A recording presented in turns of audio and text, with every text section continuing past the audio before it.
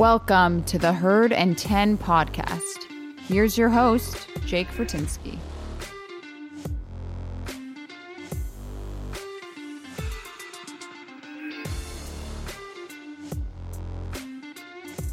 Hey everyone, welcome to another episode of the Herd and 10 podcast. I'm your host, Jake Fortinsky. You can find me on Twitter at jfortinskynfl. You can also check out any of our dedicated social media accounts at Herd and 10 on Twitter, on Facebook, and on Instagram. Obviously, the big news is out. We have signed to the Believe Podcast Network. So you can check our show out on Believe.com. You can, of course, still stream our show anywhere you listen to podcasts, whether it's Apple Podcasts, Google, Spotify, etc. We're hopefully going to be on some other networks very shortly. So please just keep tuning in every single week. We have a lot of exciting stuff. We have a ton of great guests lined up. Part of that is myself bringing those guests on, and then, of course, the great team at Believe making those efforts to bring in some great people so we can have some incredible chats about the Buffalo Bills. So we got something exciting. If you're listening to this show on Friday, you will know that the Bills, of course, have their first preseason game Friday evening, and they're going to be taking on the Detroit Lions. This is an exciting opportunity for us to see the Bills play again, but to also see if anyone who maybe wasn't on our radar is actually going to make an impact and potentially make the roster. The Bills are currently at 90 players, but do have to cut down to 85 by next week. So I would expect there to be some big cuts over the next week, and those could be players that we weren't expecting to lose this early on, but really it's going to come down to who can perform really well in the preseason. Josh Allen has already been announced that he will not be playing. Sean McDermott told the press that Josh Allen will rest this game. He will not be playing. We know the Bills only have 3 preseason games, so I'm not sure when we're going to see Josh Allen. If the third game is still going to be the dress rehearsal, or is the starters dress rehearsal going to be week 2? We don't know that yet, but what we do know is we will not be seeing Josh Allen on Friday evening. However, we of course will be seeing some other quarterbacks. We're going to get to see Mitchell Trubisky in a Buffalo Bills jersey playing in live action. I'm really curious to see how he performs, and I'm curious to see what Jake Fromm brings. Is Jake Fromm good enough that he could be a backup for the Bills down the road? As we know, Trubisky's probably only here for 1 year, so we need to know what we have in Jake Fromm, and tomorrow is the first chance we're going to get to see that because there was no preseason last year. So we still don't really know what Jake Fromm is or what he has to offer or how much development he actually needs to get to that NFL level, even as a backup. Now, we got a few other things to cover here. We got the wide receiving core, which is obviously a loaded core this year. There's a lot of guys that probably would normally have made this roster, but because we're so deep, it's going to be hard. And everyone's talking about Isaiah Hodgins and how good he's looked, but there's also questions now going into the first preseason game of whether or not Isaiah Hodgins is for real. Can he play at the level that he needs to make this roster? Can he play better than some other guys and beat out other guys like Jake Kumaro, who are fighting for a spot? You have Isaiah McKenzie, who is presumably locked up a spot, but then you have another guy in Marquez Stevenson who's fighting for that kick returning spot. It looks like so far McKenzie has been winning that out throughout training camp, but we're going to get a taste in preseason if there's something different going on, if there's a real chance for Stevenson to make it. I think at this point, I'd be putting my money on McKenzie. I would suggest that you do the same. But you never know. Things change. Injuries happen, unfortunately, and that could change things as well. So really looking at the receiving core, I think, is a key piece to be watching on Friday night, just because we don't know who's going to make the roster at the bottom. When you're looking at wide receiver 5, wide receiver 6, if they do carry a 7th, those are the guys you really want to be looking at because there's a whole slew of them, and they're all pretty comparable, so we don't know who's going to win out. I hope Isaiah Hodgins wins out, but then again, he's got a really tough opportunity here. And there is the other option, which is if he goes to the practice squad. Now, he might get picked up on waivers, but there's a good chance that given he hasn't shown a lot, he probably wouldn't be picked up unless he looks amazing in preseason. And if that's the case, the Bills might have no choice but to keep him and cut a guy like Jake Kumaro, who has apparently been really showing off some great talent throughout training camp. What I want to focus on here is just a few other key players to watch for the preseason game. Once I finish this part, we are going to take a quick break and we're going to be jumping on with senior fantasy analyst Eric Moody. And I can tell you, I already had this conversation with him.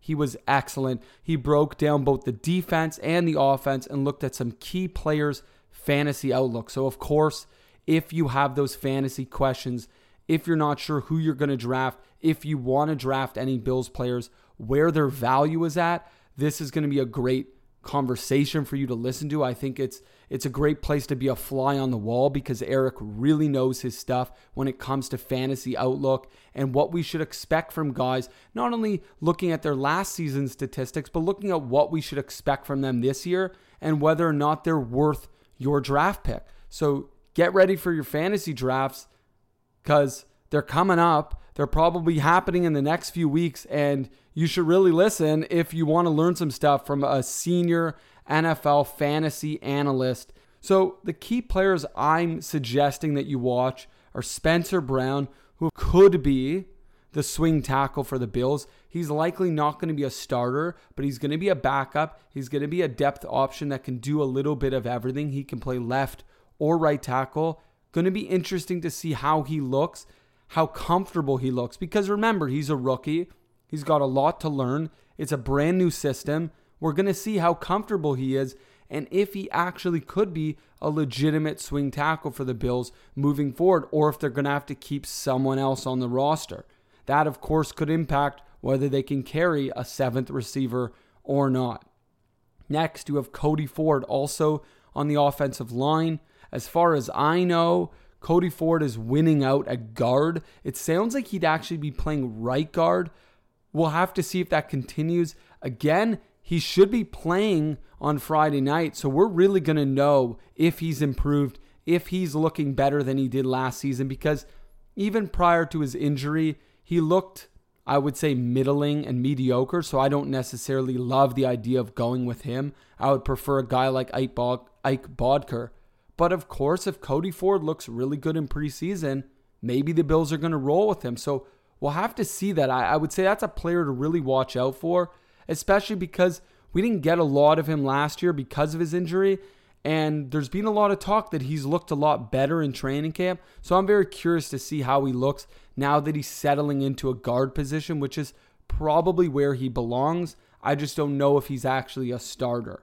Next, you have the cornerbacks. Probably Tre'Davious White is not going to play much if he plays at all. And we're going to see this battle between Levi Wallace and Dane Jackson.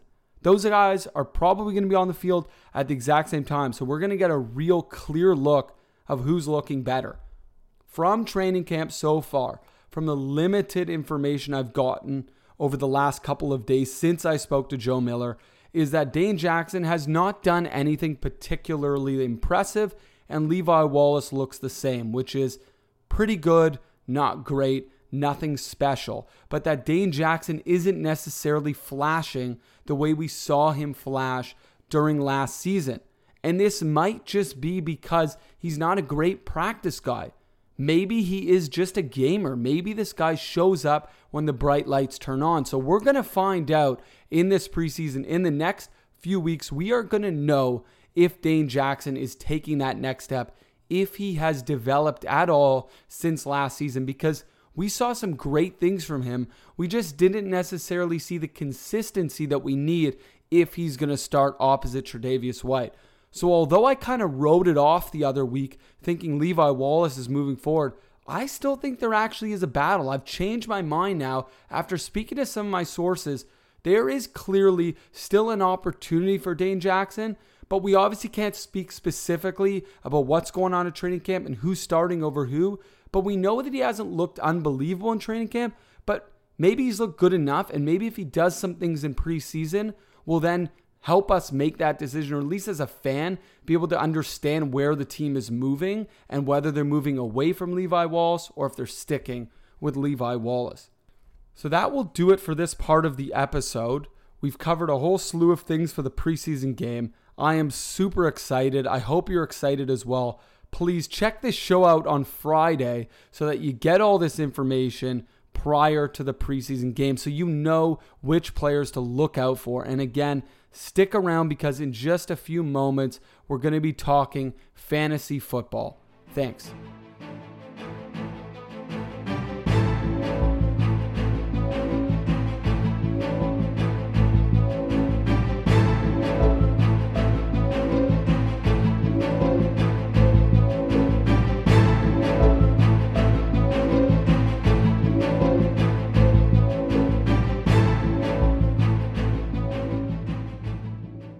Welcome back to the Herd and 10 podcast. We have senior fantasy analyst at the Pro Football Network, Eric Moody.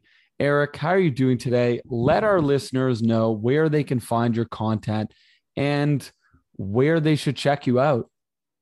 Yeah, I can do that. I would say, first of all, thanks for the invite. It's always good to talk about football, fantasy football, everything in between. But I'm a senior fantasy analyst over at Pro Football Network, and I create a lot of content over there, whether it's audio, video, or written content. And so you can find all of my work there. Also very active on social media, all the major platforms. I'm there, Twitter, LinkedIn, Instagram, Clubhouse. So you can find me on all those platforms at Eric N. Moody.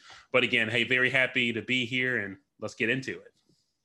For sure. Look, we got the season around the corner, and that means people want to know who to pick up in their fantasy leagues, who they should be looking at to draft. Of course, the preseason already began, but we're really getting all the teams playing in preseason in the upcoming week. The question becomes, of course, injuries can happen over preseason, so that would change a lot of things. But at this point in time, looking at the Buffalo Bills as a whole, we look at their defense and how they performed maybe on paper and how they actually performed in front of the old eyeball, but then also how they were fantasy-wise. When we look at the Bills, they were in the top 10 for fantasy points in the NFL, but then again, they didn't look that dominant when you really look at them as a defense. Do you think they could improve from where they were? Is top 10 realistic for what we should expect for this season? Or do you see them catapulting into that top 5 or top 3 position? Yeah, no, that's a very good question. I would say more so kind of finishing within the top 10 is in the realm of possibility. I just think about different kind of like scenarios or different, kind of branch timelines, kind of referencing like Loki from the Marvel Cinematic Universe. But I would just say, if you look at the Bills, I think there is a scenario where they could return to like defensive dominance. To your point, hey, we did see, some really, masterful, performances, last year. I would just say probably the biggest, opportunity for them. I still don't like some of the players that they have at cornerback. I think there's an opportunity there to improve, but I think this team is still going to be driven, by the offense. And just looking at the Bills' schedule, I'm like, they're going to be in some shootouts with some teams this year, and they're not necessarily going to be under the radar. So I think that's going to put a lot more pressure like on their defense. And so I think we'll see like an eerily similar performance with the defense as we saw last year, like in 2021, I would say. Yeah, they definitely have a really tough schedule. And that means if they are a really good offense, they're playing a lot of good offenses. So that could hurt them too. It's true. The cornerback situation we know is thin. We really, or at least I personally thought they were going to go out and bring some really good veterans in. Maybe Richard Sherman, of course, he's going through some other things now, but they didn't bring really anyone in. They didn't make a whole lot of changes there. So it seems like they're probably just riding and dying with Levi Wallace opposite Tre'Davious White. And there's nothing wrong with him. But like you said, it's nothing impressive. The secondary is not absolutely impressive where we should see a shutdown defense. And that, of course, would hurt their fantasy value. You did bring up something interesting about Loki. I actually have not seen the show yet. Do you highly recommend it? Should that be at the top of my list of shows to check out? I would say it would if you're a big fan of comic book, TV shows, movies, just the Marvel Cinematic Universe in general. I do recommend it. It is just something that is unique and different, something different that Marvel hasn't done before. And I just really like the dynamic with all the characters in the cast. But yeah, it's a really good show. Highly recommend it. Yeah, okay. I will definitely check that out. I mean, I love comic shows. I've seen almost all the Marvel shows, obviously on Disney Plus. Not a paid promo there, just mentioning that. But yes, I do need to check out Loki. That's the last one on my list. I loved WandaVision. Falcon the Winter Soldier, I thought was all right. I'm really excited about Loki. It looks really good. So definitely gonna have to check this out when we're done recording. Eric, another question here. We're looking at the Bills offense now, and we know there's some key players there that hopefully are going to put up big numbers again. Mm-hmm. But the question is, are you getting value there? So we look at a guy like Stephon Diggs. Of course, he was in the top 3 for fantasy points last season. He put up some huge numbers when we look at receptions and yards, but he did kind of lack in touchdowns for an upper echelon receiver, right? He only, I think, had 8 touchdowns, which is not all that impressive when you're drafting a guy as your top wide receiver. Do you have any concerns about drafting him? And it's not that he's not a great player, but is he a great fantasy value considering the lack of touchdowns? Yeah, I would say that Diggs is still a really good value. I'm like, he's a player for where at his position, I'm like, he could finish within, the top 3. He's definitely a top 3 fantasy receiver for me. I think one thing that's interesting looking forward in 2021, I'm like, he's still in the position to easily see 150 plus targets, just given the receivers that the Bills have. And I don't think that he'll have quite as much like receiving yards or as many receiving yards as he did last year. I would say around like 1,400 is a little bit kind of more so my projection for him for this year, just to kind of bring all that together. And I would say as far as with touchdowns, I do agree. He only had 8 last year. I don't see him having much more than that. I would say 9 is more realistic. He could have 10, but he's just not going to be a dominant kind of red zone, touchdown scorer, in my opinion. But hey, he's still a really good fantasy option. I like him at his average draft position. He's someone that you can get. You can easily get 1,400 receiving yards, 8 or 9 touchdowns from Diggs, and still be very happy with that performance. For sure. You're getting consistency from him, and he's part of a great offense. But that's also what hurts him in the red zone because the Bills' offense is so strong, because the receiving core is so strong. It does take away from him, but it's interesting to see that you still feel like he's going to put up those kinds of yards and obviously the receptions. If someone's in a PPR league, I feel like Diggs is the go-to guy, no? I would say that he is the go-to guy because if you're getting a receiver that's getting like 150 targets, I'm like, if you look at Diggs, like if he gets 150 targets, he can easily catch between 105 to 110 targets, especially once you factor in like the progression that Josh Allen has had and really the rapport that those two immediately developed going into last year. And last year was unique, obviously with COVID-19 and the pandemic. They didn't have as much time together as they would have in a traditional NFL offseason. And for them to hit the ground running the way that they did kind of really shows the connection that they have. And you think that they've got that connection already. They had a somewhat normal offseason. I think they'll be even more in sync going into this year. And so a lot of those targets that he's getting thrown, he's going to come down with them.